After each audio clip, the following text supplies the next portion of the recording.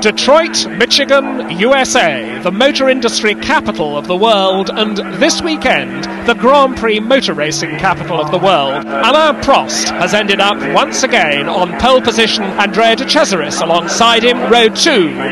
Keke Rosberg in the Williams and Didier Pironi in the Ferrari. Then we've got Manfred Winkelhock in the ATS and Bruno Giacomelli in the other Alfa Romeo on row 3. John Watson is back on row 9 with the second McLaren. There's the green light, and Prost moves away, but Rosberg coming up on the inside. Cheever crosses behind them, but it's Prost and the power of the Turbo Renault which goes ahead, and it's De Cesaris crowding the green and white Williams of Rosberg. De Cesaris goes through into second place. Prost is the leader. Keke Rosberg fights back, can't make it as they go into the right-hander. Prost, De Cesaris, Rosberg, Pironi, Nigel Mansell in the Lotus. Then it's Giacomelli and Eddie Cheever, who made a magnificent start, chopping right across the grid.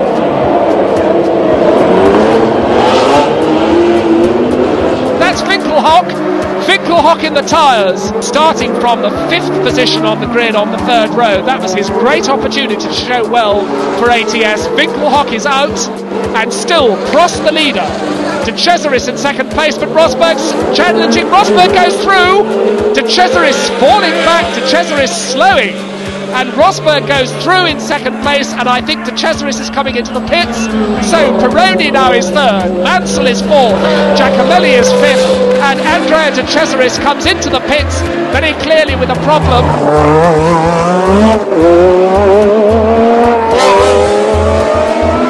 That's Patrese in the tyres.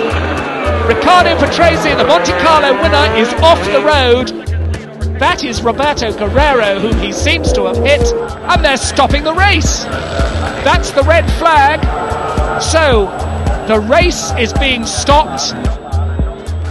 But now, after an hour's delay, Alain Prost still on pole position, but Rosberg, of course, moving up alongside him. Pironi and Mansell on the second row. Then we've got Giacomelli and Cheever. And what is going to happen is that the first 6 laps remain. We're now going to have the rest of the race, and at the end, the elapsed times of the 2 races will be added together. So the first 6 laps very much count. We've now got, as it were, a second heat in the Detroit Grand Prix. Wait for the red light, then the green light, they're away. Pironi makes a good start, but Rosberg is alongside. Pironi comes through. Rosberg is alongside the Renault as they go away into the left-hander. The Renault has the inside line. The Renault has the lead. Rosberg tucked up behind in the Williams. 3rd is Pironi.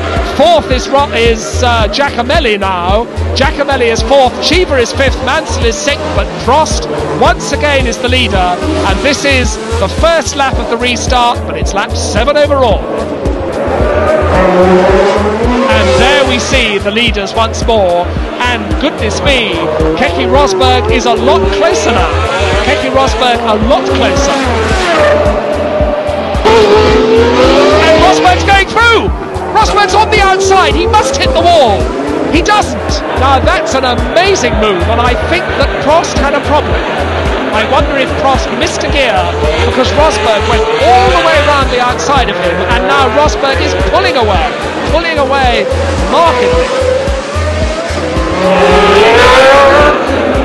And there you saw briefly the 3rd place battle. There it is, still Pironi, Giacomelli, Cheever and Lauda, still that marvellous 4-car battle, and all of them now closing on the Renault. And that's Giacomelli. Oh, Giacomelli so nearly lost it then. And that's what Cheever was waiting for. Cheever goes through. A little mistake from Giacomelli. He controlled it beautifully. I'm surprised that he didn't go into the wall. The back of the car got right away from him, and Cheever took his opportunity, which you have to do on a circuit like this. Cheever darted through, and Lauda's going through. Looking up his front wheel, Lauda is through, and it's now a 6-car battle for second place. Prost, Pironi, Cheever, Lauda, Giacomelli and John Watson. He's up to that queue now, and Lauda goes through. Cheever has gone through. The Renault slipping back all the time. Prost slipping back. In fact, they're passing Prost. Pironi, of course, has gone through. Behind the leader, Keke Rosberg, is Didier Pironi, now in second place. Watson is in the points. Watson, the Belgian Grand Prix leader. And let's remember that John Watson, Giacomelli is passed by Watson. Watson charging up. Watson takes a place from Giacomelli to go into fifth place. A little nudge from Watson there, and Watson had a twitch. Watson made a small mistake, and Giacomelli is coming alongside. This is Giacomelli and Watson, but Giacomelli can't do it. Magnificent stuff here, and Giacomelli tries again, and Giacomelli hits the back of Watson. Giacomelli into the fences, and Bruno Giacomelli in the Alfa Romeo out of the race. There's Prost, there is Prost in the pits, and finally Prost is in the pits, and Watson's coming through. Watson's past Lauda. Watson goes straight past Lauda on the inside under braking for turn 1. John Watson, who's come up from 17th place, goes confidently past his teammate Niki Lauda and into 4th place.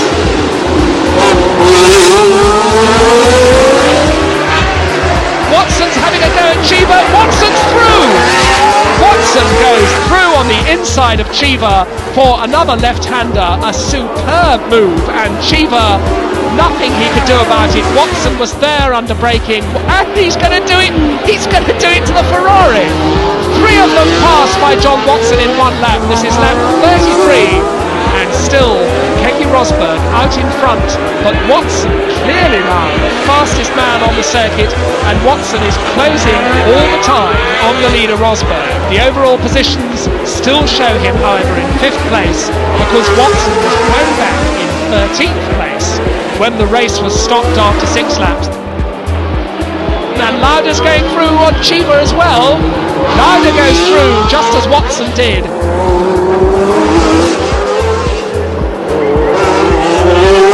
Lauda now crawling all over the back of Pironi's Ferrari. A little twitch there from Lauda. Cheever watching, and that's coming up. That's Jacques Lafitte, and Lauda goes through. Lauda is past Pironi, and now Cheever wants to do the same, but Niki Lauda is past the Ferrari into 3rd place. And Lauda pulling away, and Cheever's going through, and Cheever does it. And Pironi has to give best a charge up the inside from the American Eddie Cheever. And now we see that's Watson taking the lead on the road.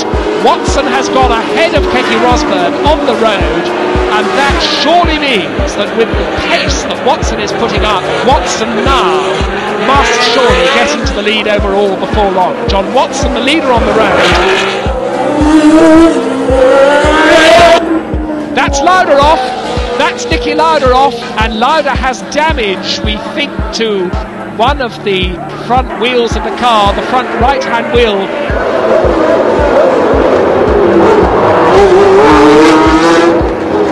But after 40 laps, John Watson is only 11 seconds behind this man, Keke Rosberg, who himself has now fallen back into the clutches of Eddie Cheever. And Cheever's going to go through. And there you see it, a 9.8 second lead for Watson, and Cheever now is in second place as Rosberg falls back. And that's a lot of problems there for Lafitte. We noticed that a lap or so ago. Lafitte clouted the back of, we think, Didier Pironi in his efforts to get by. He's been carrying on at unabated pace, but now Lafitte is falling back. But that's Eddie Cheever, the American. Cheever now in a magnificent second place. Watson once more down, out of the tunnel, onto the waterfront, through the chicane before the start-finish line. And the man is there with the checkered flag. That is the finish. John Watson wins the 4th Grand Prix of his career. And John Watson goes into the lead in the World Championship. Eddie Cheever comes up to finish second. Hello everyone, welcome back to Brooklands.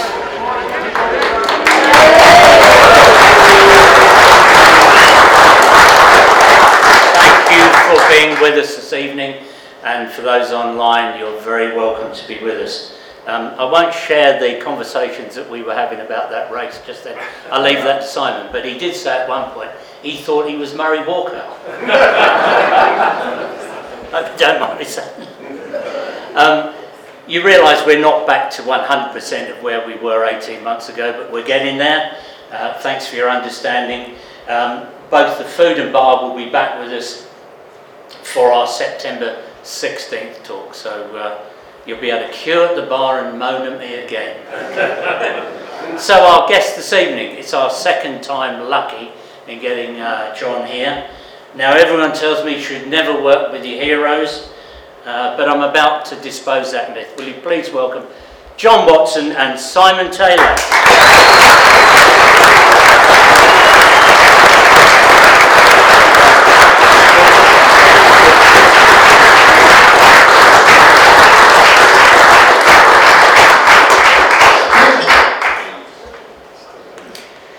Hello, ladies and gentlemen. Well, I didn't know that we were going to be able to see that extraordinary race. We're going to talk about it inevitably when we chat with John over the next hour, because I covered Formula One racing for probably a quarter of a century, and that is one of the very few races that stays with me, because that was when John took the lead in the World Championship in a race where he started 17th on a circuit. You could see it on the film, an incredibly tight, unforgiving street circuit with absolutely no runoff areas anywhere. And that was the race where John went from 17th place to the lead. I know some of us criticise Bob and Formula One by saying that you don't see any overtaking anymore.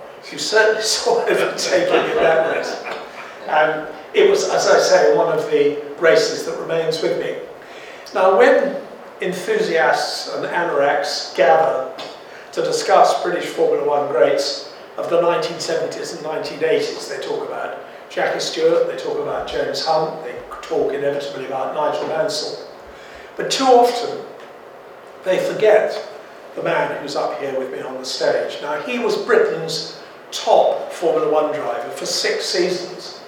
He started 152 Grand Prix. He came very close to winning the World Championship that year, beating both Niki Lauda and Alain Prost.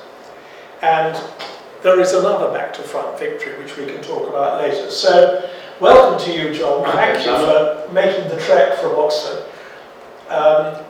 Yes, so your racing career covered, I think, 25 years. You were in Formula One for over 10 years. You had a distinguished sports car career with Porsche and Jaguar.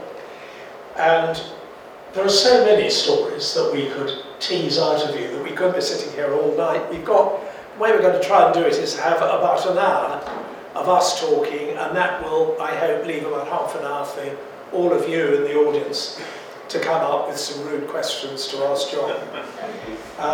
Now, we'll go quite quickly over the earliest part of your career. You started club racing in Ireland. You then went into Formula 2, and I must mention here, I was a young journalist. John is 2 years younger than me, and I was a young sprog on Autosport, and they didn't give me Grand Prix to cover, but they gave me Formula 2 races to cover.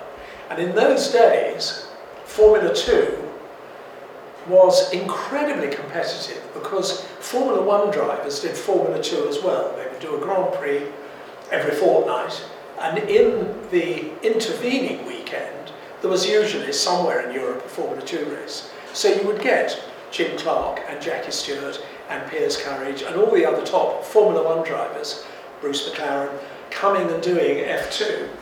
And I remember going to Easter Monday Thruxton, and it would have been in 1967? 69, right. And there was this shy young Irishman that nobody actually knew anything about. There were the greats of Formula, particularly Jochen Rindt, who was the king of Formula 2. And there was this shy Irishman talking to nobody. He had a big beard, which was quite rare in the 60s. Lots of people had beards now, but he had a big beard. He was wearing a Trilby hat, I remember as well, which was slightly curious. Anyway, this man I think you started pretty low on the grid. You were driving a second-hand Lotus, which was probably 3 years old by then. You started 20th, I've just seen it in my notes, and you got up to 5th place among Rindt and Stewart and Courage and Co. Got up to 5th place before, sadly, you went off the road. Yeah. So let's start with that. You arrived a complete unknown. Was that an important day in your career?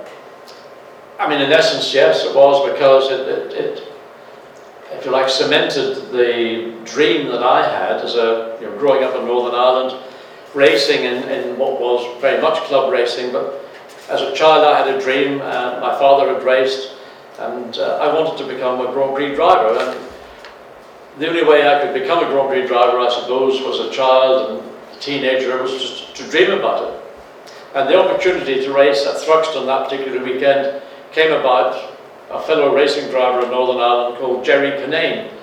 And Jerry had a close connection to Lotus. He had a fondness for Lotus, and he bought the 2 remaining Lotus 48 Formula 2 cars. The car that's best known, because that was the car that Jim Clark, or one of the 3 cars that Jim Clark lost his life in 1968. So the car had a reputation, which was an unfair reputation. And anyway, we rocked up to Thruxton. Jerry, 2 Lotus 48s, one for me, one for a fellow Irish driver, John Pollock. And it was an adventure, basically. And no one anticipated what maybe would have happened on the Sunday. But as it turns out, and it was also, I think, in those days you got a certain amount of trade support. So I think Jerry did a deal with, it might have been Champion, for free spark plugs and put the sticker on the side of the car. But we had a misfire throughout whatever the practice and first race was. But the engine had come with Autolite spark plugs, so we put the Autolite spark plugs back in again, and the engine ran clean. So, as it happens, I think there was 2 heats, or 1 heat, or whatever, 2 heats in the final or something. Yeah. And then in the final, I found myself, for I don't know why now, but making progress and catching and overtaking drivers who I'd only ever known about by reading about them. And it was slightly surreal, but I didn't sense that I was doing anything different to that I would have done racing in Northern Ireland. And we had a very competitive championship in Northern Ireland, or in Ireland in general. And eventually, unfortunately, I went off the road at one of the complexes. But what it did, it was cement that dream, but also the realization that I had enough ability to race with people that were the acknowledged stars of the day. And then, with the assistance of my family, we ended up purchasing a Brabham BT30 to start the European Formula 2 Championship in 1970. Well, I'm going to move on then from your Formula 2 days, because you then did get into Formula 1 with a privately owned Brabham. You showed well in that, and you then had, I think, an unhappy season with Surtees, and then Roger Penske approached you. Roger Penske, obviously hugely important in American racing, but rather to everybody's surprise, he decided to do Formula 1 as well. He was doing it with Mark Donoghue, with whom he had an incredibly close relationship. Mark Donoghue and Roger Penske had really built the racing side of the Penske enterprise together. They went to the Austrian Grand Prix running a single car, and sadly Mark Donoghue died. He was actually injured during practice, and the injury didn't seem to be very serious, but he died, I think, 24 hours later. And then you got a phone call. Yeah. Just to go back, at the end of 1974, I'd been racing for Hexagon, which was a privately backed by Bernie Brabham. And that team then withdrew at the end of 74 rather late. And the only option available to me was with John Surtees, who I'd been racing for in Formula 2. And actually, I was delighted to get that opportunity, because I felt it was always better, if you're a racing driver, to be seen to be racing, even though the car may not be such a competitive car.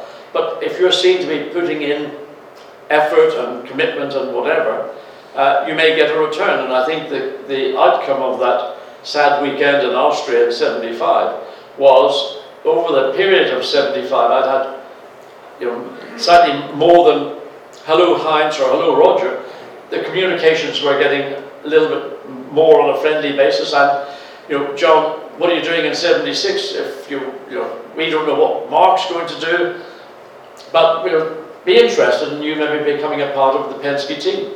And that, of course, was accelerated after Mark's accident. So you were actually talking to Penske, or you were kicking around the idea of a deal before Donohue's death? Yes, we weren't discussing a deal, it was just if, an and, or a but, because they were dependent on what Mark was going to do.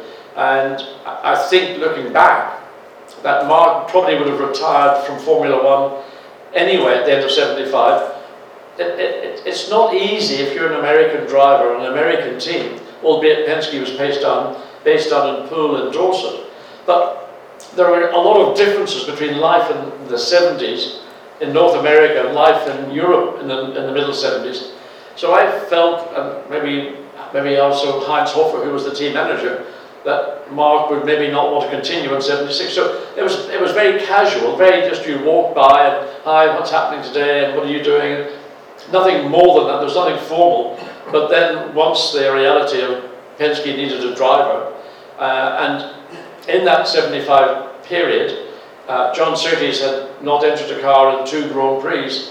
So when the opportunity arose at the end of the 75 season for the US Grand Prix, then I felt I was in a position to accept it, and I know John was not necessarily overly happy about it, but it was an opportunity I needed to make progress as a professional driver, and a team at the level that Roger Penske's teams operate at.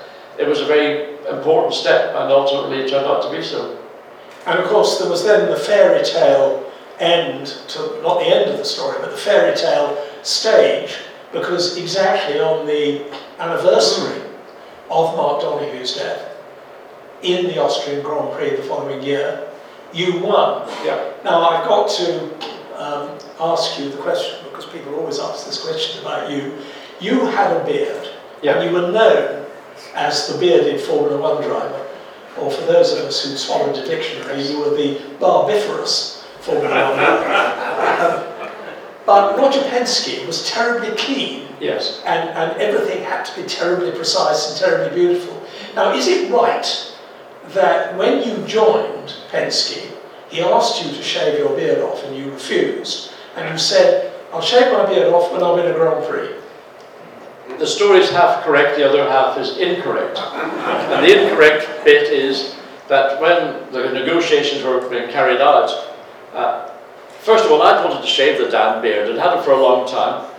And if anybody here remembers back to 1976, as certainly I do, it was an exceptionally hot summer. And this thing was driving me nuts. And I was about to shave it anyway, but the coincidence of having the chance to drive for Roger and the beard, so it came up in a discussion, and I said, look, I know you're not a big fan of beards, but I didn't want to be seen to shave it off because people would say, Roger told you to shave it, which wasn't the case. And I said, look, when we win a Grand Prix, I promise you, I will shave the beard. And following the Grand Prix that evening, the Sunday evening, Roger, Heinz Hofer, and myself, we returned to London because Roger then was flying out on the following morning back to the States. So we went into our respective bedrooms. I walked into the bathroom, got a razor out and shaved, and it was not a pretty sight. Simply because, as you say, it was a very hot summer, everybody had a really wonderful tan on their face. But you take a beard off and it's like somebody's painted a big white mark. So it wasn't, in my opinion, particularly pretty. And then the following morning came down to have a breakfast meeting in the coffee shop, and I got down first. And I'm sitting at a table as we are here. And I see Heinz and Roger walk in. And Roger looks around to Heinz and says, hey Heinz, where's Watson? Where's Watson? Like, Roger, over here, Roger, Roger! Where is he? And quite simply, it hadn't occurred, I think, that I would have fulfilled my obligation as quickly as I did. So I came down, minus a beard, a new man, and delighted to get rid of the thing. As I mentioned, it was probably an irritant as much as it was very hot and just you're scratching the bloody thing. Well, so that's the background. It made great headlines. So I'm Yeah. going to move you on fairly rapidly because there's so much in your career. But you then moved on and had 2 seasons at Brabham, one of them alongside Nicky Lauda, who of course was later going to be your teammate at McLaren. So let's deal with Nicky here, because both at Brabham and at McLaren, in fact we saw you overtaking Nicky on screen there. What sort of a man, what sort of a teammate was Nicky Lauda? Well, first of all, I like Nicky a lot, and we were teammates at Brabham, and we knew one another from Formula 2. The thing that I hadn't appreciated was what makes a successful racing driver, what makes a world champion in Formula 1. And Nicky had just won the 2nd World Championship at the point he came to Brabham. He also brought to Brabham his personal sponsor, and he carried that personal sponsorship on his overalls. So he actually came with a large amount of what I would call leverage. And because Bernie Ecclestone is a pragmatic businessman, he didn't need to be invited twice to realise that apart from Nicky's successes and being a 2-time world champion and his ability, both in terms of communication with an engineer and his racing ability, so Bernie, and I'd asked him before Nicky signed, because he said, "You happy with Nicky?" I said, "All I ask, Bernie, is that we always receive equal treatment." And Bernie gave that undertaking. But what happens when Nicky joins a team is he's a very powerful presence and personality, and he understands, and I'd never experienced that type of personality or character in my life. I never had a teammate of Nicky's level before. And it's not what you do on the racetrack, it's the bit that you do away from the racetrack that creates the platform for you then to have everything around you to give you, in this case Nicky, the best opportunity. He didn't give a damn about me as a competitor. He liked me as a person, and we remained friends, and sadly until the day he passed away. But I'll give you one example just quickly, because I know you have other questions. In Monaco in '78, in qualifying on Saturday, about 10 minutes to go, the pole position was Carlos Reutemann, and I was 2nd quickest, and Nicky, I think, was either 3rd or 4th at that point. I came in and I'd run through 3 sets of tyres. At that time you had 4 sets for qualifying, and I'm about to put my 4th set on, and the guy said, "No, you're finished, you've done your qualifying." I said, "I don't think so. I've got 1 more set." No. I said, "I've got 1 more set. Where are they?" Bernie put them in Nicky's car. And the reason why is quite simple, and again, purely pragmatically, and Bernie is a very pragmatic man. Nicky came in having run his 4th set of tyres. He may have been balked or something, but he came in and Bernie said, "What's happened? What's happened?" Nicky said, "Bop, bop, bop, bop, bop, bop, bop." Usual story from a racing driver. "I got balked, but if I had 1 more set of tyres, I know I'd get pole position." And Bernie looked around, whose tyres are those? And the guy said, "That's John's 4th set. Put them in Nicky's car now." So that's what you get with Nicky. You were still quicker than him. I was at the end, yes. which anyway, it doesn't really matter now, it's a long time ago. But it illustrated to me that whatever you might have on a bit of paper is worthless. It's what an individual has got the capacity to do, and Nicky had those capacities. I love the guy a bit. I really enjoyed the 3 years we were teammates. We had a lot of fun, a lot of laughter. But he's the worst, I tell you, the biggest gossip God ever put breath into. Never ever tell Nicky Lauda a secret, even though he's passed away. Well, we might as well deal with Bernie here, because obviously Bernie is now known for how Bernie was for 30 years in Formula 1.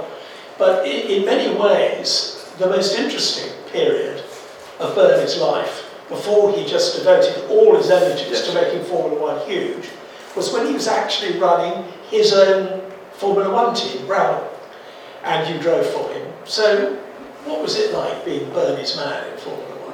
Well, Bernie fundamentally ran the business of Formula One, ran the business of Brabham, and he left all the engineering decisions primarily to Gordon Murray and others that worked with Gordon Murray and Herbie Blash, who was another of Bernie's sort of lieutenants, as you might call him. So basically all Bernie was concerned about was the aesthetics of the car. And in '76 he got Martini sponsorship. So the car, instead of being white, no, he had Martini sponsorship, so the car went red because of Alfa Romeo and with the Martini sponsorship. And that was the first time actually Bernie had, in a sense, acknowledged that I cannot afford to run a team out of my own pocket. I need to have support, I need an engine supplier. And of course, Ferrari had had great success with a flat 12 engine, and Alfa Romeo made a flat 12 engine. So it was a free engine, a flat 12 engine, more horsepower than a DFE. Why not? But in truth, while it was a wonderful engine, it was quite large, it was bigger than the Ferrari engine, it was heavier, it probably wasn't as fuel efficient as the Ferrari engine was, but it was free. And you know, that four-letter word means an awful lot to team principals.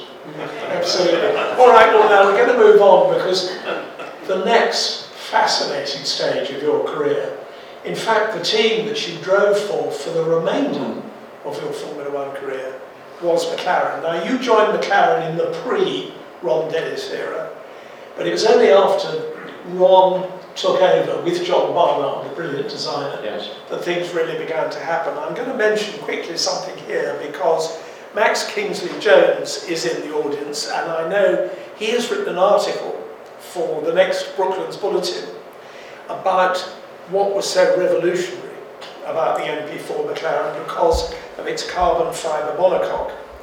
And John Barnard's pioneering use of carbon fibre was helped by the advice and guidance from Arthur Webb of British Aerospace. I don't know whether Arthur's here tonight, he was hoping to be. But John, you then found yourself in this Formula One car made of carbon fibre. And in those days they didn't have the accident testing. Nobody quite knew what this revolutionary material, that it was very stiff, that it was very light, but nobody actually knew what was going to happen if a carbon fibre car with the driver's feet hanging out in front hit a brick wall. Well, one might say it was my Chuck Yeager moment.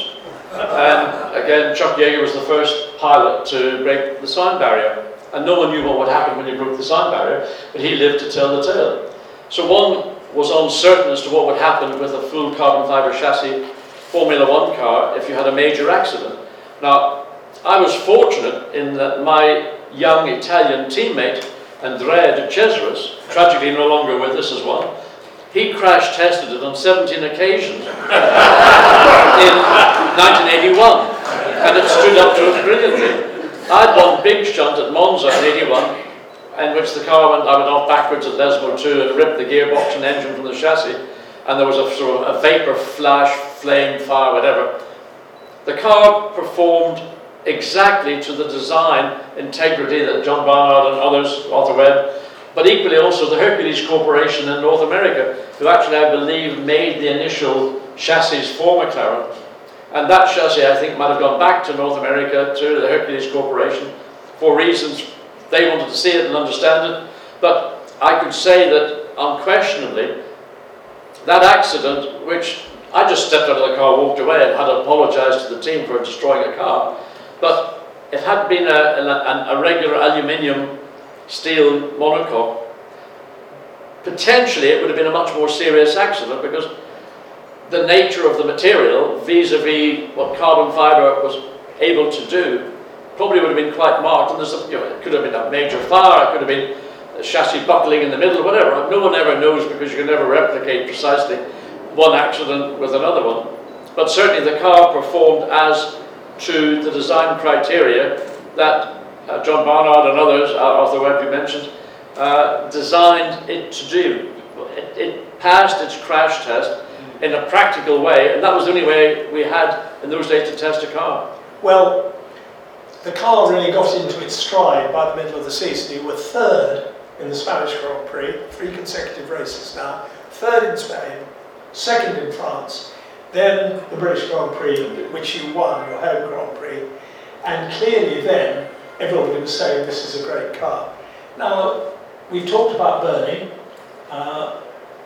What about Ron Dennis? Because now Ron was running McLaren, and of course we all know Ron became an absolutely towering figure with what he created with McLaren. That was quite early in the days of Ron running McLaren. What was he like then? Well, I'll give you an example of Ron, and Ron is, I think, misunderstood, and sometimes it lays at his own door. What Ron has achieved in his career, his life within motorsport, is, I think, equal to that of what I believe. Well, there's three people I've worked with over my motor racing career, and three of them are Bernie Ecclestone, Roger Penske and Ron Dennis, and I think all three are towering giants for their achievements in their respective areas in motorsport, but Formula One. And I got a phone call, I think it was 1981 somewhere, and Ron was on the phone, and it was Ron Speak. Now I know there's a member of the team who understands Ron Speak. And Neil, does Ron still speak in Ron Speak or not? You don't think so? Okay. So anyway, it was a guy. What it boiled down to was, I want you to turn up at it was somewhere I think in Weybridge, if I'm not mistaken, very close, a conference hotel. And I said, why? Don't ask, just be there.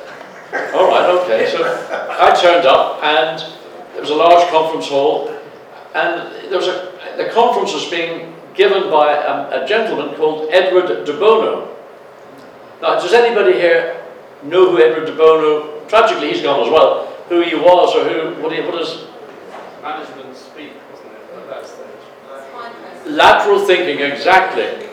And I'm sitting there. What in the name of God am I doing? Sitting here, listening to a bloke talk about lateral thinking. Years later, the penny began to drop, because Ron wanted me to go there to try to think more about how I could improve as a racing driver, but also maybe as a member of a team and developing myself. And Ron was doing likewise. He wanted to expand himself. And I know he mentioned on a number of occasions that most human beings only use a smallish percentage of the brain capacity that we have, and he wanted everybody in McLaren to use more of the capacity that they had to be able to do their jobs better. And that's an illustration of what Ron was thinking about at that very early stage in his life and career at McLaren. And I've got a huge amount of respect and admiration for Ron. Not always easy sometimes, but he always put the team first. It was always about McLaren. It was never about Ron Dennis or any other person, John Barnard or me or Nicky or whoever. It was always about putting McLaren first and foremost, and he achieved that. Absolutely. Well, 1982, we've just seen that wonderful film of Detroit. In 1982, Nicky Lauda was your teammate. You finished ahead of him in the championship. In fact, you very nearly won the World Championship. You were leading the World Championship for quite a lot of the season. You won Zolder from 12th on the grid. You won that astonishing victory round the streets of Detroit that we've just watched from 17th on the grid. You now have the reputation of being the arch overtaker.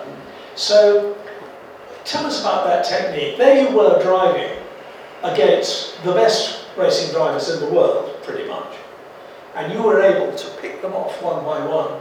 I mean, the moment I love in that race is when you were actually passing Nicky Lauda, because I don't think Nicky quite expected you to do that. So what is the overtaking technique? I don't think that I've got a specific sort of textbook technique, but I mean, take Detroit for example. When the race Part 2 started, Pierre Dupasquier, who was the Michelin tire guru, manager, whoever, came to me on the grid and said, John, take off we were using a Michelin, I think the code was an 06, which was the softest of the options we had. Put on the 05, and he said, you'll win the race. There was nobody around. Teddy Mayer, who was running my car, wasn't around. And there was only the guys who were working on the car, and I said, look, De Pasquier said we should put on the05. So we've changed. Whether we should have done or not, I don't know, but under Parc Fermé conditions, maybe you shouldn't. But anyway, put on the there's nobody there to say not to do it. So we put on the 05s, and then the race started, and the car and I worked together. The thing that the MP4 1/B or whatever it happened to be was a very, very effective car. The difficulty that we had in Detroit and on street circuits principally was the grade of Michelin was being slightly more influenced by what Renault needed because they had a heavier car, more power, more torque. We couldn't generate tyre temperature in a qualifying tyre. We could get surface temperature, but you need to get core temperature as well as surface temperature. So we weren't using the qualifying tyre on street tracks efficiently.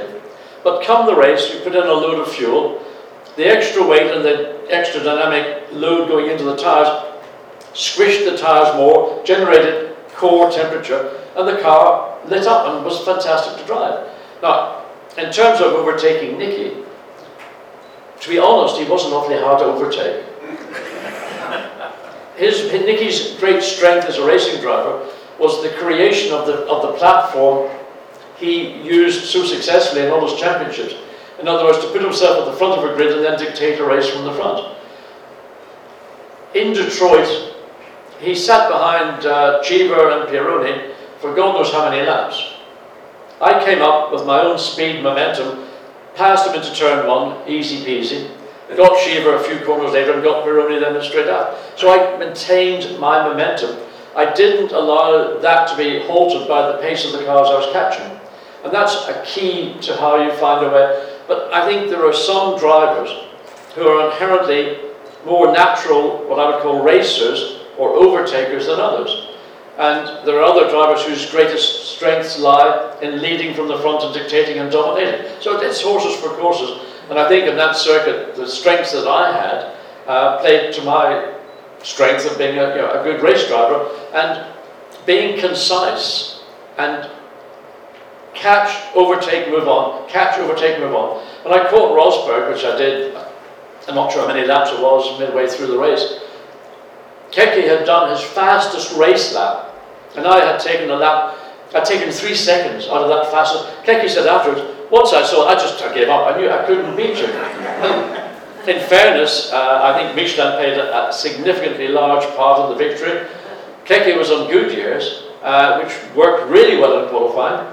But I think as the race progressed, maybe Keke, his driving style might have been a more aggressive style. Maybe he wore the tyre. So he lost grip. He was doing everything he could. I caught him in the same place I passed Nicky in, and no problem. Eventually, Nicky woke up and got the penny dropped. You can overtake. So he passed Cheever and passed Pironi as well. But when he came to pass Keke, he came up into turn one and he sort of, and then Keke closed across the front of him and knocked his nose off. What Nicky needed to do was come up positive, bosh, bosh, bosh. Don't hesitate, don't show any signs of will I, won't I, will he not. You dictate what you're doing and almost by telepathy tell the driver, I'm coming through. There's no question, I'm coming through. Accept it, I'm going to pass you. Well, you did it again, of course. Long Beach, I think, was it the following season? Yes, 83. And you were 22nd on the grid. Yeah. And you won the race. Was that a tyre element as well? Very much so. Again, Long Beach and Detroit had very similar kinds of, first of all, they're fundamentally what you might describe as a matrix street layout, so there was tight lefts, tight rights. There was no what I would call big corner on either racetrack. And in fact, both of us, Nicky and I, started 21st, 22nd. So when we got going, I was determined never to let, this is going out on what do you call it? YouTube. YouTube, yeah. So I can't call Nicky a prick, can I? I couldn't let him get away. I couldn't let him get a car ahead of me. So I was his doppelganger. So every time he passed, I was right in behind him. And eventually, because other drivers had made errors and some had crashed and some had failed with mechanical issues, we found ourselves, Nicky leading and I was in second place. And I was quite determined to find a way past, and again I used... And of course, just to be clear, Nicky was your teammate. Teammate. So one would expect, certainly Ron, I'm sure, was hoping that you would behave yourselves and you would finish first and second and there wouldn't be any problems. Exactly what we did. We finished first and second. We finished first and second, which is what Ron wanted. There was no team order, there was no sign, hold the position, so it was up to us to do what we had to do. And again, 12, 15 laps out, down, there was a long, something shore drive at Long Beach, and then you came down to a tight right, then left, and another right. And I took a bit of a punt down the inside, had a momentary lock up on the brakes, and the car sort of flinched across. Oh, what did you do that for? You know, he thought I was going to hit him, which I didn't do. I might have hit him afterwards, but I wasn't going to hit him in the car. And so I got through, and I never saw him again. So, as Ron's wish, McLaren finishing first and second was fulfilled. Well, now, that was, sadly, your last season at McLaren, because Ron realised he had the chance of getting Alain Prost with Niki Lauda, and you got the phone call, and you were fired. So, did you... Simon, fired is a word I'm not very fond of. You left the team? No, it wasn't. I didn't leave the team either. What occurred was that I had a contract in 1983 for a single year, and Nicky had renegotiated a 2-year deal. So at the end of 83, I was out of contract, so it was just simply a contractual issue. And following the South African Grand Prix, for reasons that I can't even say on YouTube because it probably would get me into deep, deep trouble, Alain Prost was summoned on the Sunday morning, because there was a Saturday race in South Africa. Alain had flown back to Paris and he was summoned to the Régie headquarters. And the Régie headquarters of Renault? Renault, yes. Yeah. And they were going to guillotine him, but I gather somebody pleaded, you know, whatever, don't do this, that's too much. So they did fire him. Can I just interrupt here, because you're very politically correct in not wanting YouTube to know the truth. But actually, when I interviewed you about 10 years ago, and I wrote with no complaint in the magazine I was then writing for, that the reason why Alain Prost got fired was because he got into a rather close relationship with the wife of one of the Renault directors. That, I think, has got a very strong element of truth about it. But it was never, it was a scurrilous rumour. And motor racing is dogged by scurrilous rumours. So, anyway, that's the sort of background. But you did leave McLaren. Yeah. And you've been in Formula One for 10 years. Yes. There were other Formula One offers that you could have taken, but you made the decision to leave Formula One and go sports car racing. Yeah. Were you bitter? Were you disappointed? Well, I was disappointed, first of all, because it was an unusual set of circumstances that had arisen. It was one that nobody had foreseen, and I fully accept and understand why Marlboro and McLaren, when they had the opportunity of Alain, who was a young driver who was going to have a long career ahead of him, and at the same time McLaren had two drivers both in their 30s who at any point could turn around and decide to step away. So you don't look a gift horse in the mouth twice, and Alain was that gift horse. So after the separation, let's say, or the conclusion of an agreement or a contract, I had discussions with two other teams. One was with Jackie Oliver, and Jackie Oliver did make me an offer which I could refuse. Right. So, and the other one was John Player Special Lotus. Then came to me and asked me would I drive in the 84 season, because fundamentally JPS needed a British driver in one of the cars, and the incumbent driver at that time was a young man from Birmingham. But some of the personnel in the team were not fans of Birmingham, and they frankly would have done anything to dump him. And they came to me because I was suddenly available. Let's see if John would be interested in driving. And we had a number of discussions, but at the end of the day, and I've always gone by instinct and things that maybe are not so tangible, but just emotions and feelings, and after 10 years in Formula One, I didn't really want to move into a new family and re-establish relationships. And I decided that they weren't on the right tire at that time. There were other issues which I'll not go into. And I didn't have a feeling that this was the right thing to do. And it's not a pragmatic approach, it's an emotional approach. And I said, thank you, but it's not something I would like to do. Yeah. So at the end of '83, I was an out-of-work racing driver. And then in '84, the opportunities came. Some with Porsche, in fact, with the Rothmans Porsche sports car team. And I drove at Le Mans, ironically, this weekend. Yeah. What a club race that's turned into. I've never seen worse driving in the last 2 days. Honestly, it's appalling. Terrible. I can't believe these are some of them, well, not all professional. But anyway, let's move on. Well, I mean, if we're just one word about your sports car career, because you drove successfully for Porsche, you very successful with those wonderful silk cut Jaguars. You were second in the World Sports Car Drivers' Championship.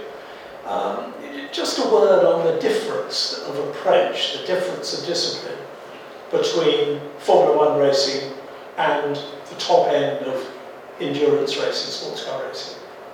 Group C racing, largely thanks to Porsche with the 956 and then the 962, and other manufacturers, Jaguar you mentioned, was very, very competitive. The cars were also very physical cars. They were ground effect cars. They were physically heavy to drive, had a lot of caster, a lot of steering was always heavy. You had to sit quite close to the steering wheel to get enough leverage or whatever you want to say, to drive the car in control. And also, a lot of the races were long distance races. So I was accustomed to doing an hour and a half to 2 hours in a Grand Prix car, getting off and starting off to the airport and going home. And all of a sudden your driver changes in and out, and each would do an hour stint or whichever way around it might have been. And then you had the dreaded 24 hours. I mean, to me, Le Mans has always been 22 hours too long, and I think it would be a much better race if it was a 2-hour race. Well, I still cherish the sight of you in those silk-cut Jaguars. I mean, one of the charismatic sports cars of the 80s with those silk-cut colours. Now, I'm going to move on quite quickly because I do want to get some questions from the audience. But after you came out of sports car racing and you had all sorts of other projects, there was the Racing Drivers School at Silverstone, but also you became a very successful commentator. You've been first a radio, then a TV commentator for, 30 years now. So you're absolutely up to speed with what's going on in modern racing. Let's have a word about today's Formula One, the much criticised state that Formula One has got itself into. What do you think of the current state of Formula One?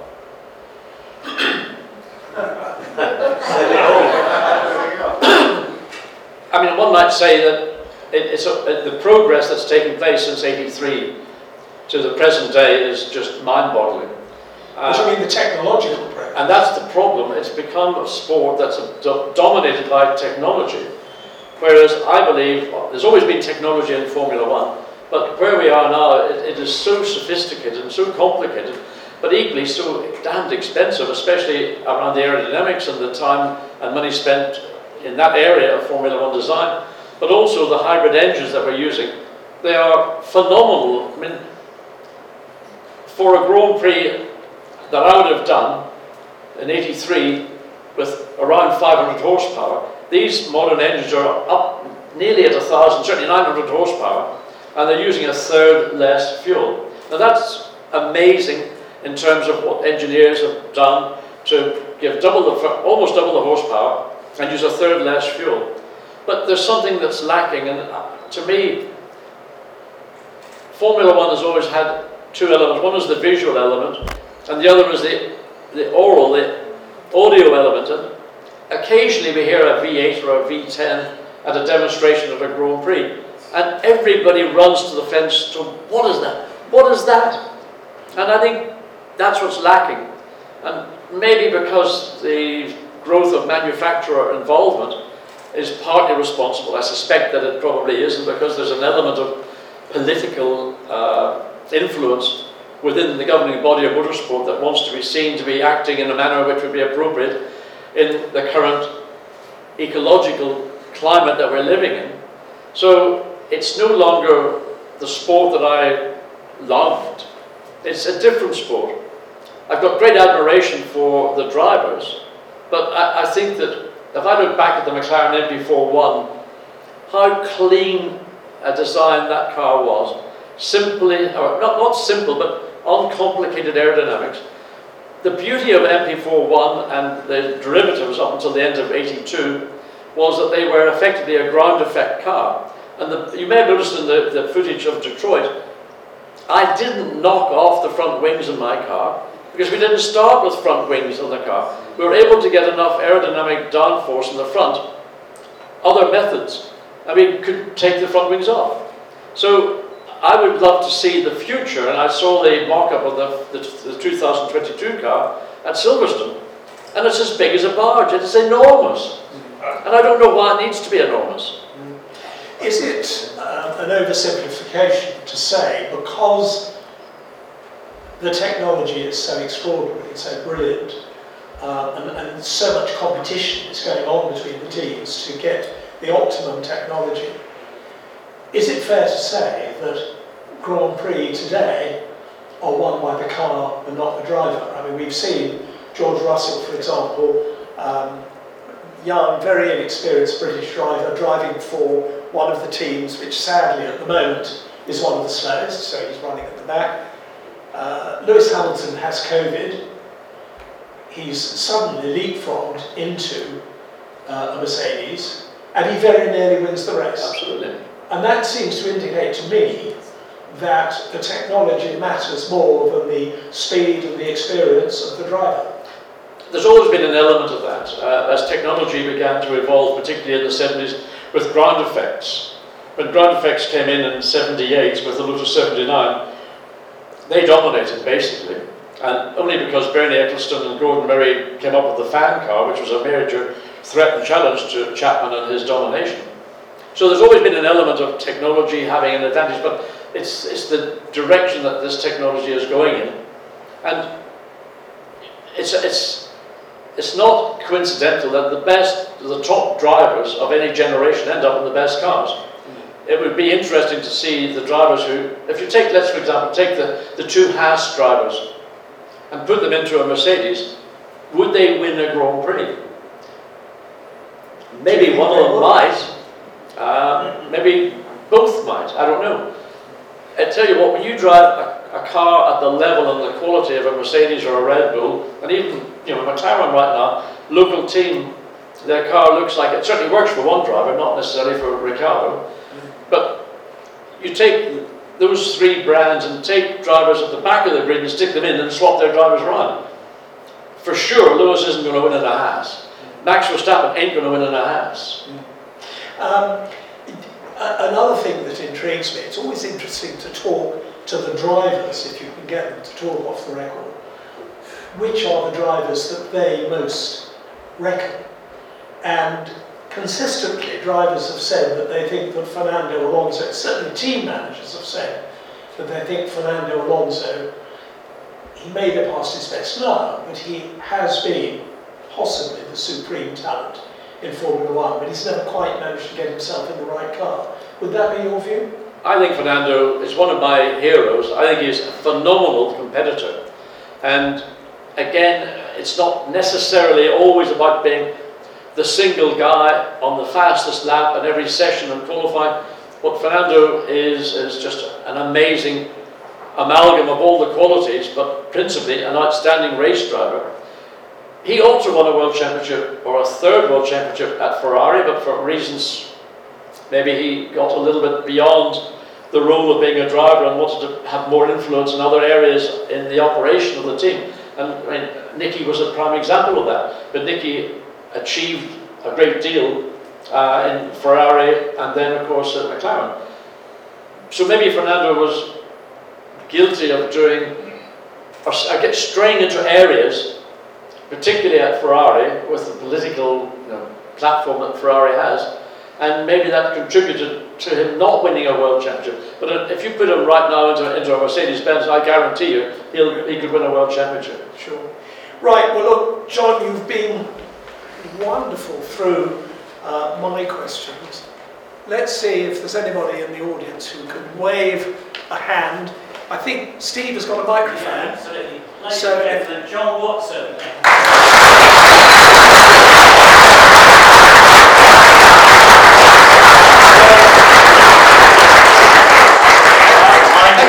I'm pretty biased, as you know. I think this is going to be one of our classic talks, don't you? Yeah. Without a doubt. John,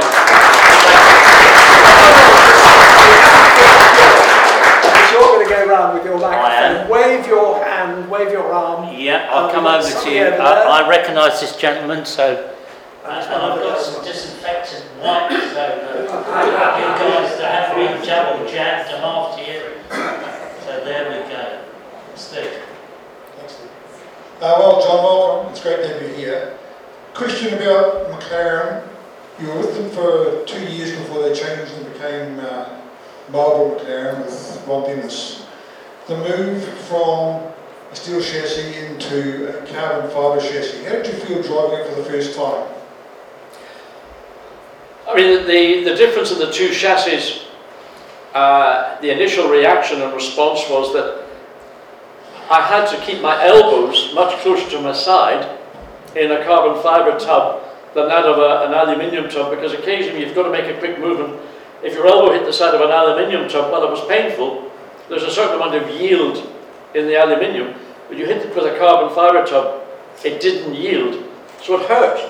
So you learned, instead of having your arm, you had to tuck your arms right in and just make sure that if you were going to make a manoeuvre, that you gave yourself space, that you didn't, bang your elbow, which, it's painful. So that was the principle, the difference in sitting in the car or driving the car. The torsional rigidity that the carbon fibre car had over the aluminium car, all it did was provide a much more stable platform for all the attachments, the suspension and the aerodynamics, the bodywork. So it gave that a much better consistency. So because the downforce, let's say in 82, was actually quite significant, the loads were going up and up and up. And it meant that we had something that was easier to make car adjustments and get a response from an adjustment. Whereas if you had a very soft or floppy twisting chassis, I mean, I know that some cars in high-speed corners found that the steering, because there's so much movement in the front bulkhead, that it caused the steering to lock, because there's enough twist to cause the steering rack to momentarily jam. So it's not a very good idea. So that was one of the principles. The other thing I think that the carbon fibre tub brought, and there was a cultural change within McLaren at the point when John Barnard came in. And because McLaren was based on Bruce McLaren and all the fantastic things that Bruce did in Formula One, Can-Am and Indy, and the team was very much a team of New Zealand personnel. But John came in, and John is not a New Zealander. He had very, very clear ideas of how he wanted his car to be built. And the car was designed to exacting standards, and everything was done on a full-scale drawing board. And every attachment to the car, when it came to be fitted precisely. So that was one element. And previously, I think at McLaren, it would be fair to say that there was an influence from the factory floor on occasions as to where certain items might be fitted on a chassis, largely for convenience. With John, there was none of that. Here is the car, here is the design, this is how it will be built. So that changed a little bit of the culture initially, And I think once people understood what John was doing, then they embraced it, because he took McLaren forward from two very difficult years in 79 and 80, forward into a new era with new technology. And Teddy and Tyler were both still a part of the team in 81 at the point when Ron then came in, and through 82. At the end of 82 then they went their own different ways. But it was the foundations were with what John set out from the design office through to the construction, through to the factory floor, then to the build bays and whatever. And I say it was a cultural shock initially, but it was very quickly embraced, because I think everybody recognised that the way forward was the way that John was laying it out.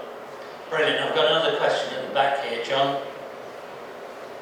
I was watching a YouTube video a while ago, I can't remember the title, but the video was about Ayrton Senna, and according to this video, it mentioned that just before he joined McLaren, you gave him advice, basically saying that in order to fit in well with the team, the best thing to do is to learn from Alain Prost, learn from him how to fit into the team. And apparently he thought about your advice, and after a while he thought, no, this is all wrong. In order to become a world champion, the whole of the team has to fit around him. And that's what he set out to do and did. Do you still believe that your advice was the correct and right advice? Well, I think you've told the whole story, to be honest, but anyway. It happened that we were both in Austria at the Willy Dungal training camp, and at that point I was driving with Jaguar in the Silk Cup Jaguars, and Senna was driving the Lotus with the Honda Power. And we went out one day, we were bicycling around the hills, and he said, John, tell me, you've been at McLaren, tell me about the team. I said, are you thinking of going to drive for the team? He said, well, you know, I'm looking at whatever. And I suggested that he might want to think about the, if you like, the hierarchy within the team. And Alain Prost had won, 2 world championships at that stage, 75 and 76. And I said, well, you know, if you're going to go to McLaren, be aware that the team is almost now totally centralised around Alain. Whoever the second driver is, I mean, Nicky had retired at the end of 85, and then 86 was Keke, and he didn't get on with the basic car setup that John Barnard had laid out. 87 was Stefan Johansson. So it was Alain's team, and Alain was a very engaging man who became almost the sort of not the baby of the team, but sort of the mascot of the team. So Alain's very well connected with Mansour Rouget and with Ron and with John Barnard, and you know, if you want to join the team, when you go there, just work your way in and find your own direction. And he sort of looked at me for a minute and said, no. When I go there, suddenly he was thinking about it, now he was definitely going to go there. I'm going to go in and I'm going to destroy Prost.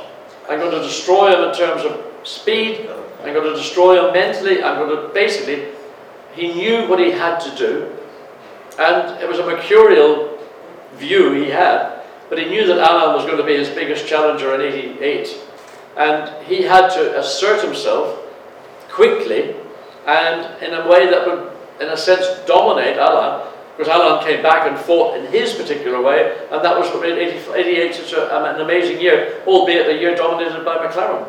Yeah. Okay, I've got possibly not a question, but I'm here with Neil Trundle, Senna's mechanic, so perhaps you can throw some light here. I'm really glad that we mentioned Arthur Webb, who was a prime mover in the carbon chassis construction. Is Arthur here tonight? I don't think he is. No. He worked hundreds of hours with John to help him with the engineering on that chassis. In fact, John, we've still got your Monza chassis up on the shelf with all the backlist, if you ever want to pick it up. So. With so many fakes around, it would be nice to have a genuine chassis, albeit one that was ripped apart, because I could maybe get somebody to patch it up and bond it in a bit of new carbon fibre. I could all of a sudden have an MP411, whatever. You did a good job on it. Well, presumably Bernie's got one in his collection. And how has Ron still kept any cars, do we know? Ron Dennis has got 10 cars as part of his separation. Yeah. 2 Hondas and lots of Mercedes cars. So, and it's worth mentioning the carbon chassis when we first got it back from Hercules. So a good honeycomb chassis was 5,000 foot-pounds per degree stiffness because they were so narrow with ground effect. And when we got that car back from Hercules, it was 11,000 foot-pounds, twice the stiffness. That's why it worked. The MP4, the McLaren M30 was like a banana. They took it to the test, got it out of the box, and one wheel was not touching the ground, so they put it back in the box again. And that, of course, the carbon chassis was the prime mover in the amalgamation, and that started out as the Project 4 Formula 1 car. It was never original. Anyway, my question, digress, is, John, have you ever thought of getting involved in the politics of Formula 1? And if you were, I'm very disappointed in Ross. I mean, it's clear that Formula 1 teams, they're really all on borrowed money. They're all spending more on development than they've got. Have you ever thought of getting involved in the politics? And what would you do? A few major items to bring the cost down and arrest the escalation and keep the teams informed. I mean, a budget cap is a great concept, but I don't know how it is in reality going to be truly implemented. But I'm sure the teams will always find ways through associated companies or offshore companies or whatever. I don't think it's right that you go back and say make a facsimile of the car we had at MP41 or its derivatives, because that's not where Formula 1 needs to go. But when I see Ross, occasionally we used to go fishing actually up on, right now this time of 3 or 4 weeks, we're up in Iceland salmon fishing. And you get a chance when you're doing something like that to speak to a man who's in a very powerful and influential position. And I kept saying to him, you've got to go back, take the aero, the front and rear aero, put on a spec front wing, a spec rear wing, that'll save money, and put in the aerodynamic tunnels. Now you have to come up with concepts to write a rule, because writing a rule is one thing, but then having 20 people in a pit lane or more than that interpreting it, they'll come up with concepts you never even considered. I don't know how you're ever going to do it other than, let's say you want to go into an IndyCar kind of formula where you've got a car made by Dallara in Italy, and there's a certain amount of flexibility you're allowed to develop, but it is fundamentally a one-spec chassis. I don't know whether that would be a way forward or not. It would certainly save a lot of money, and you could certainly simplify a lot of the costs that go into the R&D and the aerodynamics and all that stuff. But then, is it going to be Formula 1? And would you get firms like Ferrari or Mercedes, who are so much part of the branding of their mark? That's why they go racing. They're not going to use a chassis which was quietly made by Dallara with a Ferrari badge on it or a Mercedes badge on it. You're probably right, but I think, and I've said this and I've had other people disagree, but I think that the high point of Formula 1 was the 70s and into the early 80s, maybe the mid 80s, and principally because the bulk of the field were made up by what I describe as owner-drivers. So Colin Chapman, Ken Tyrrell, Bruce McLaren, Jack Brabham, then Bernie, and on it goes. And those team principals, that was their business. They made their living out of running a Formula 1 team. It wasn't a sort of adjunct to a major manufacturing company who are in it for an entirely different purpose. And what I miss now in Formula 1 is having, God bless him, even EJ, Eddie Jordan. What a personality and character. And Formula 1 has no longer got those people around. And Bernie was a character, Max was a character. I can hear the whip cracking right now.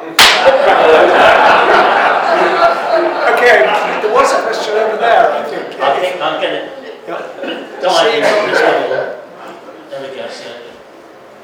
Thank you. Very simple question, John. In your career in F1, who do you consider was the greatest Formula 1 driver you raced against? And I include the 1985 cameo you made at the Big Grand Prix, which Senna was in.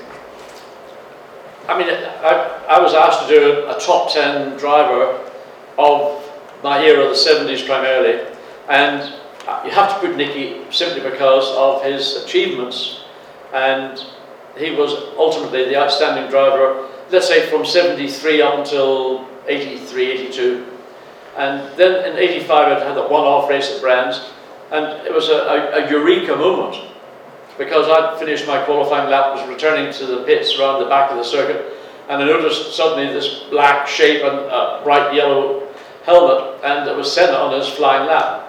And what I saw made me realise that I could still be a Formula One driver, but I didn't have what Senna was displaying. He was only about 24 at that time, 25 maybe, and he was making his Lotus. It was just as if it was dancing on the racetrack.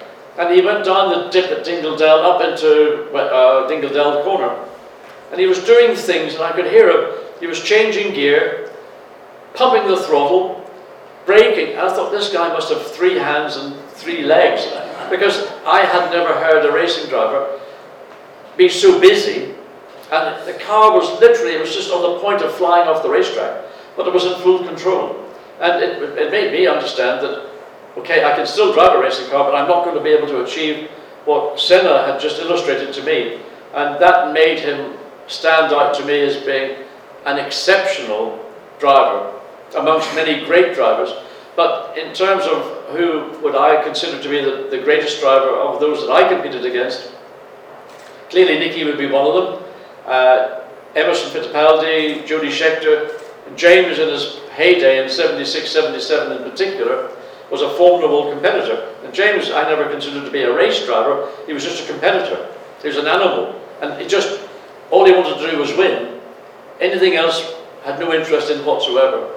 So you had a lot of outstanding drivers, and then at the back end of 1980, Alain Prost joined, and from that very early phase, Alain did a test on at Paul Ricard, and Alain was the choice of Marlboro, and there was an American kid called Kevin Coogan was the choice of Teddy. So I went out in the M29 and did a few laps and came in and said, okay, the car, it's a stable platform. And Kevin was first in the car. And before he even moved out of the pit lane,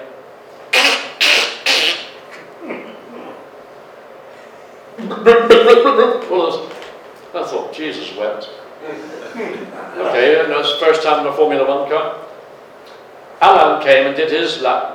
You never heard it go into gear. Everything was just seamless. And his driving was seamless. And it stood out a country mile that Alain was going to be, first of all, he could take the uplift in terms of the car, the performance, the weight, the downforce, just completely naturally, and never looked back. And in 1980, he had a very good sense of what were in effect minor adjustments to the car, a spring adjustment, a damper adjustment, a roll bar adjustment. And he actually created a situation, he didn't do it himself, it was created by the team around him, that they thought that the lack of performance that we were getting out of MP29, or M29, was more to do with me than it was to do with the team in the car. The reality was that the manner in which the team were running M29 was they were denying the the tunnels and the underbody of the car the full amount of airflow that it needed. So towards the end of 1980, Alain is king, and McLaren produced M30, and you've heard Neil describe the chassis. M30 was meant to be a step forward from M29. Alain got the car on the Dutch Grand Prix. I got the upgraded M29 with the carbon fibre underbody, which made a difference. I had a good race in the Dutch Grand Prix, and Alain had a poor one. Monza, likewise. Went to North America, and then Ron and John turned up all of a sudden, and John then started to work with me, because we were working with M29, and Teddy and Alain were working with M30. And John looked at the car and said to the guys, lift that front ride height up. I said, what are you doing? He didn't really want to question John particularly, anyway, he said, go out, try it, come in, and tell me what the differences are. I came in with a smile on my face. John, it's like night and day. All of a sudden, I've got a fantastic race car. And basically all that John had done was make a few changes, aerodynamic changes, the biggest of which was the ride height adjustment, which allowed a lot more air to flow under the tunnels, the ground effect tunnels, which then enabled them to work in the manner in which they had been designed. And the car had grip, and it was fantastic. I'd never driven a ground effect car up until that point that worked as well. And of course then we went to Watkins Glen. Alan still flogging around in the M30, getting nowhere. Sadly had an accident and he didn't race on the Sunday.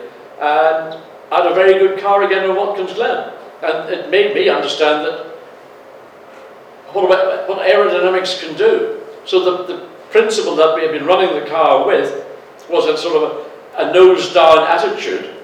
And we needed to do that to get the air to 100. It was eureka. Can I just take you back to, you when talking about drivers, you were really graphic about Ayrton Senna, great story of Ayrton Senna at Brands Hatch.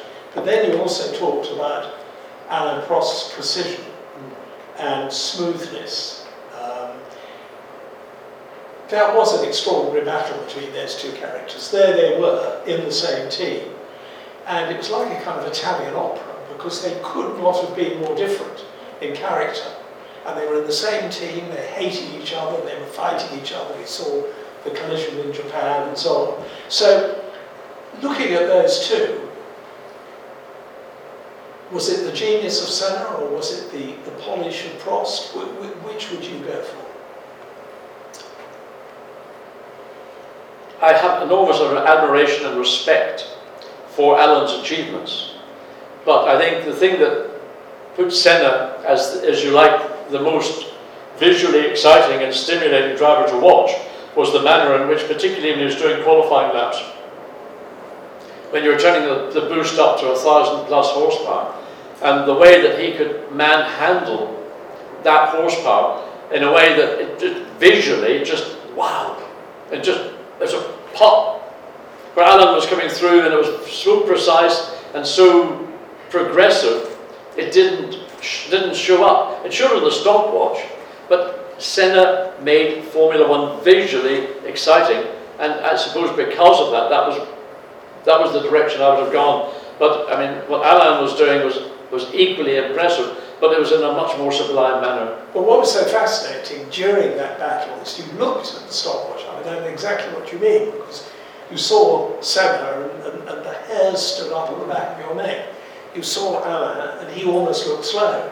You then looked at the times and they were very close. Sometimes Alain was quicker, sometimes Senna was quicker.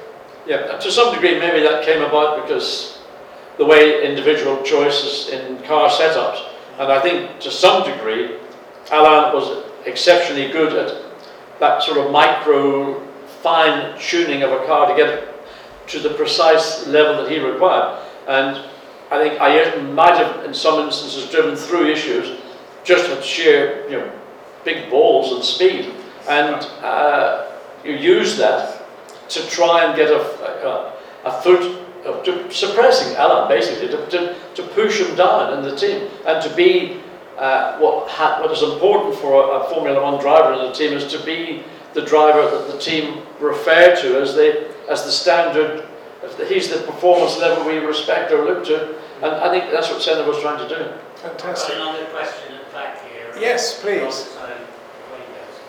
John, I appreciate these are different disciplines, but how did it compare working with, say, Tom Walkinshaw and Norbert Singer compared with Gordon Murray and John Barnard?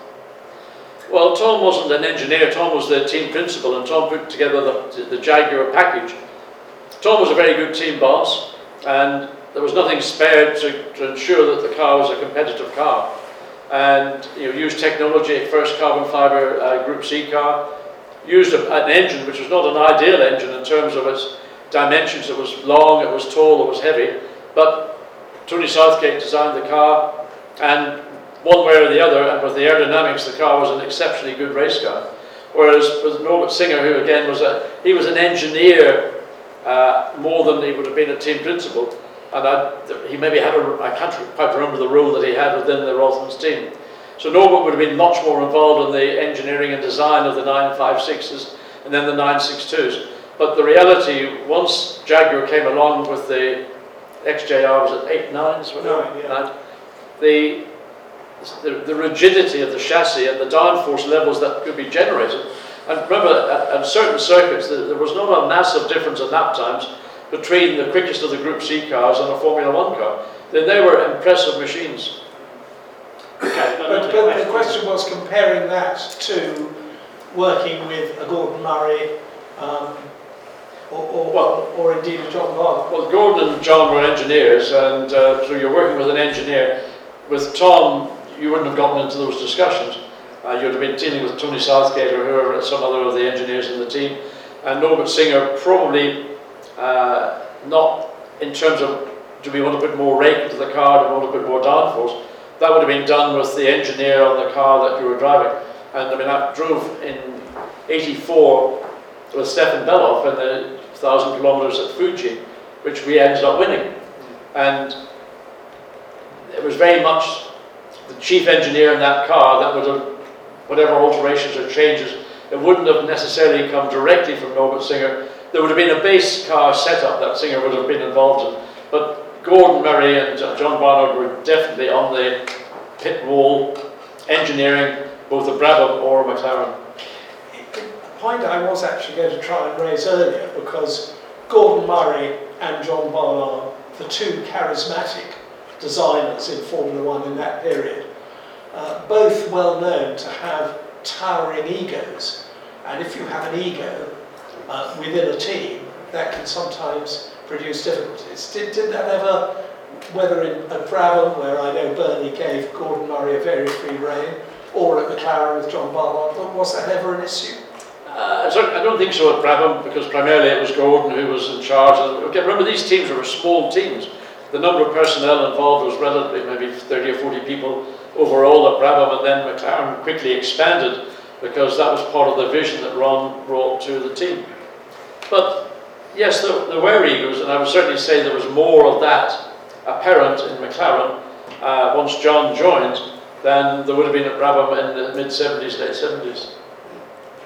Perhaps one more question over here. One more question. Jack has been waiting, so... Enjoyed your overtaking stories. I wondered if you've ever put up the inside of cops. Well, going down the inside of Copse is not something that I would recommend, not at the speed the current cars are doing. But the thing that I think was notable was when, if you go back to the Spanish Grand Prix, when Max threw one down the inside and Lewis going into turn one. And Lewis stepped back a little bit to allow Max room not to get into the corner, but to exit the corner. And my feeling is that had Max thought about it, and in the brief moment he had, a brief second he didn't think about it enough, he should have conceded at that point the corner to Lewis. Because of the angle Lewis was coming into Copse, his exit would have been much earlier, and he would run out quite wide. And I think the undercut was available to Max to use the tighter exit line and gain an advantage. And sadly, he didn't choose to do so. And I think that was maybe a part of Max's personality and character. I think Lewis is I call it today as a feature on one of the websites. He's a very savvy race driver. He's got so much knowledge and experience. And I think another element of that race in particular was there was a pivotal race for, not so much for Red Bull, but certainly for Mercedes. And I believe, and I've never had it confirmed by anybody, but I believe that on the opening lap, or maybe for a number of opening laps, Mercedes were going to provide Lewis with the kind of power he would have had for a qualifying lap. Now, you're not meant to have qualifying boost, but there are ways you can increase the horsepower. Because at the start, Lewis was actually first into Abbey, but Max went round the outside and was half of the racetrack.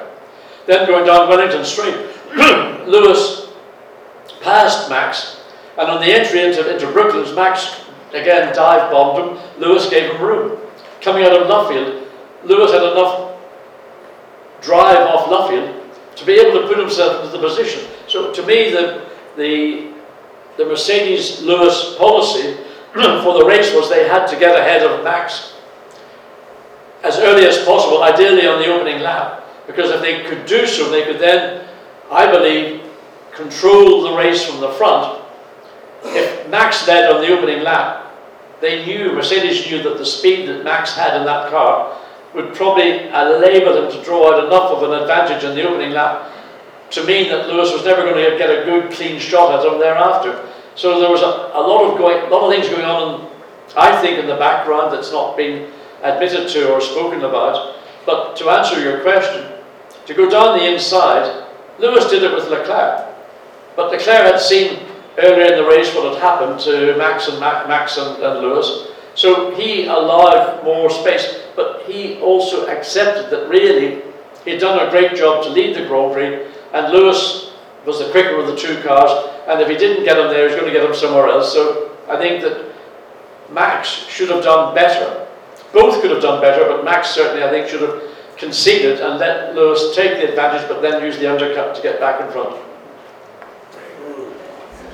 Ladies and gentlemen, John Watson.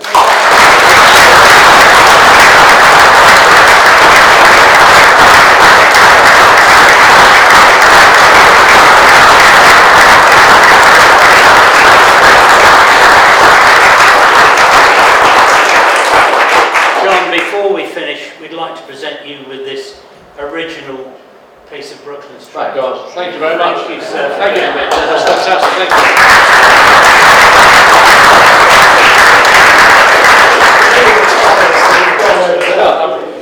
That's what the surface used to be like. This is a bit smoother. But actually, you said the tyres going over. The tyres were probably in mid-air. So Absolutely. Actually I just stepped outside before we started to look at the banking, and it's just amazing. Absolutely amazing. Thank you all for a great evening, ladies and gentlemen. Welcome back, safe journey, and thank you to the team who set it up for us.